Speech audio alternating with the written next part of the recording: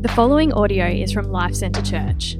For more information, please visit lifecentrechurch.com.au. We're in our series Encounters with Jesus, and Shane took us through an encounter the blind man Barry had with Jesus last week. So if you missed that podcast, grab it, enjoy that message, fantastic message. This week's message, I am going to be looking at Jesus' encounter with the two criminals on the cross. I know that it's not a lead up to Easter. I know it's a lead up to Christmas, but I really wanted to share this message this morning.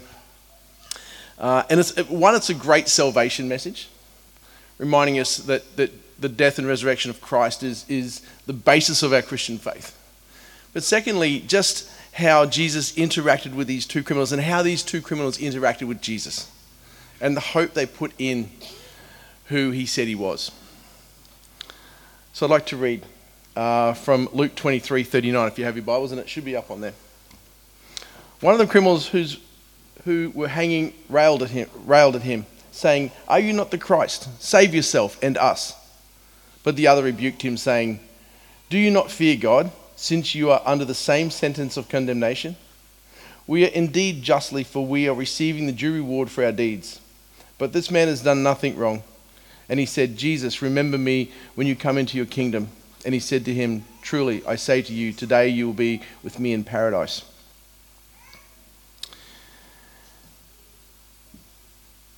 If you're unfamiliar with the lead up to this particular story, Jesus finds himself on a cross with two other people, two men who are criminals.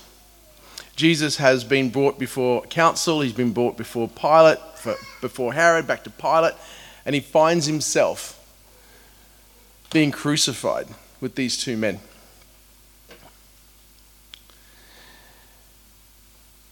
And we don't know much about the two criminals, other than what we read from their dialogue with Jesus. We don't know the background of the criminals. All we know is that they have been caught in their crime. They've been tried, sentenced, and now being crucified for their crimes. All three men on the cross that day knew what their outcome was going to be. They all knew they were facing death. We don't know. We don't know if they knew anything about Jesus prior to them being crucified with him.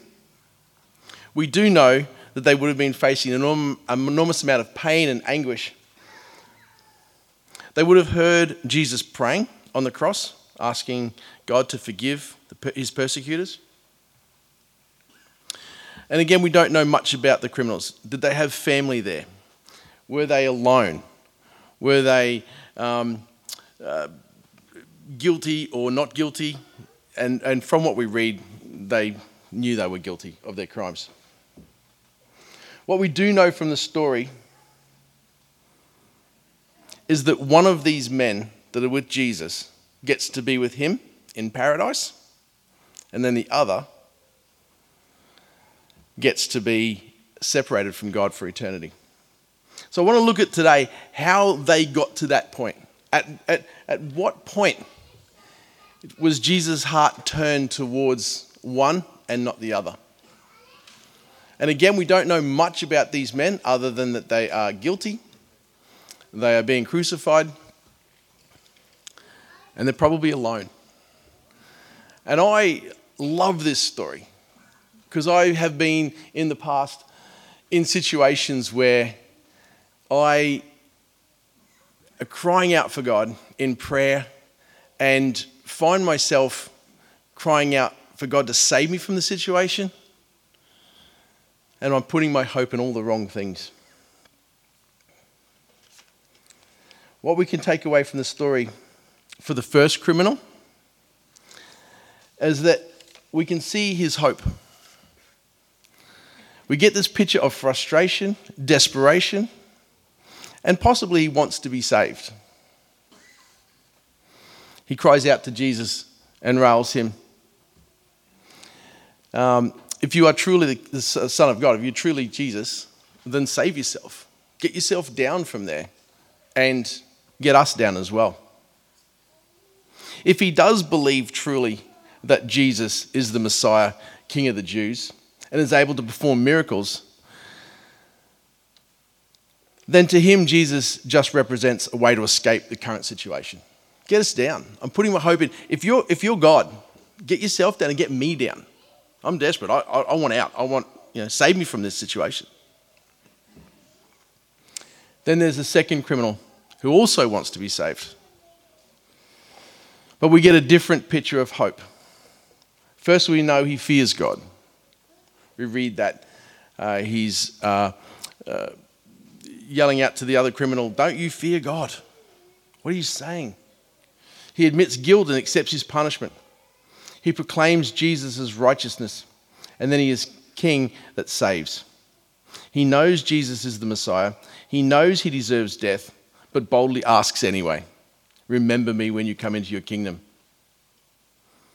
He knew who he was, a criminal, but I truly believe that man knew exactly who Jesus was. He would have been listening to the crowds mock Jesus. He would have been listening to Jesus' prayer to God. And one criminal pins his hope on, if this guy's the Messiah, he can get us down from here. He can get me out of this situation. The other man is, if this man is truly God, I'm going to pin my hopes on that. And I deserve the punishment I'm going to get. But remember me when you come into your kingdom. One man's pinning his hopes on getting rescued. The other man's pinning his hopes on getting saved. The difference between the two criminals, I believe, is the second criminal shows a humble faith. We read in Hebrews 11, 5-6. By faith Enoch was taken up so that he should not see death, and he was not found because God had taken him. Now before he was taken, he was commended as having pleased God. And without faith it is impossible to please him. For whoever would draw near to God must believe that he exists and that he rewards those who seek him. I believe the difference between the two criminals that Jesus had an encounter with is that one was pinning his hopes again on just getting out of the situation.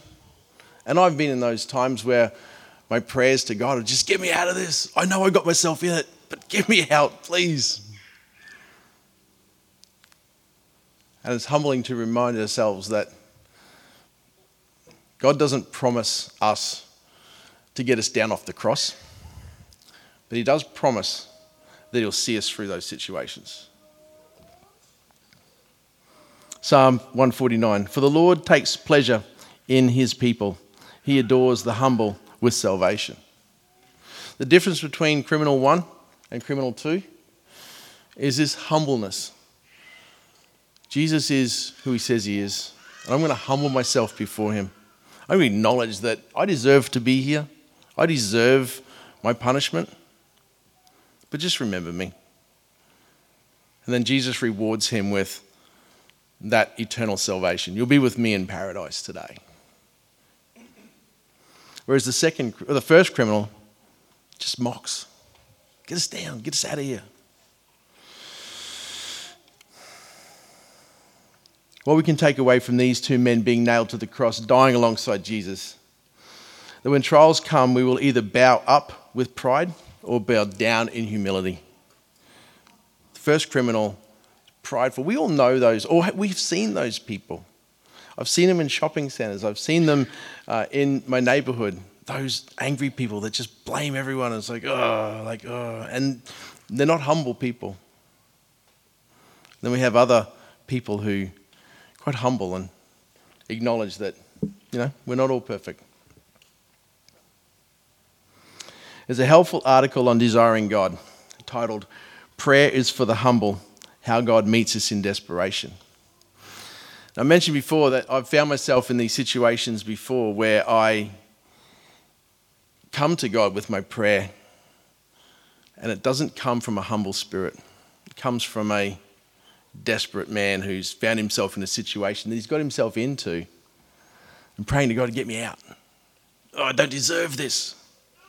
We sometimes find ourselves crying out to God, I deserve better than this. I deserve more than this. When in reality, we deserve death and punishment. But through the grace and mercies of God, we get Jesus. And it goes like this. I'll just read it out. Again, this is an article I've referred back to on numerous occasions, just to remind me that when I come to God, I need to come to God humbly.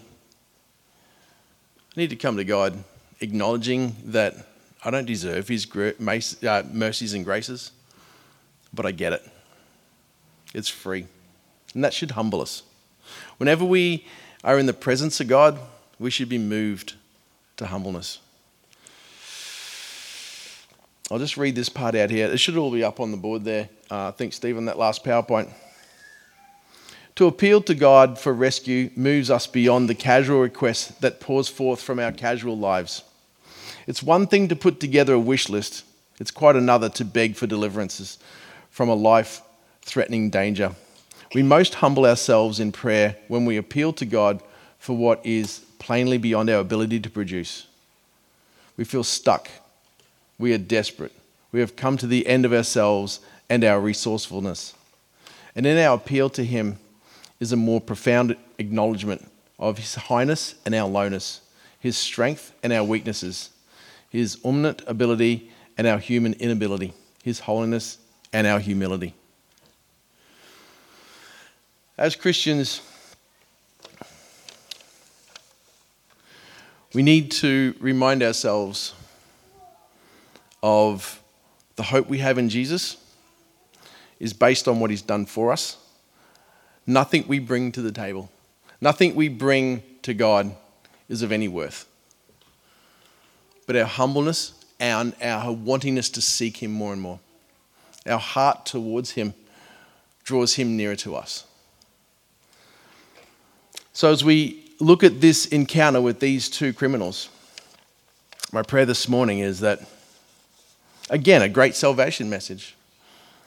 Our whole Christian faith is based on what Jesus did at the cross. If that didn't happen, we don't have a belief system. We acknowledge that. But where do we put ourselves in relation to these criminals? Are we running to God and pleading that He gets us out of the situations that we sometimes get ourselves in? Get me out of the situation. I don't want to do anything. I just want you to get me out of the situation. Be God. If you're God, save yourself and save me. Or do we humble ourselves and acknowledge that we bring nothing, that we deserve death? And in our weakness and in our humbleness and our desire to seek God's face, that's where He meets us. That's where our strength is. Let's pray. Thank you for listening to this podcast from Life Centre Church located in North Lakes. We exist to make, mature and multiply disciples and communities that depend upon, declare and display the gospel of Jesus Christ in all of life. If you would like more information about us, please visit lifecentrechurch.com.au. We provide our podcasts free of charge. Please feel free to download the content and share it with others, but please do not edit or alter the content in any way without the written permission from the leadership of LCC.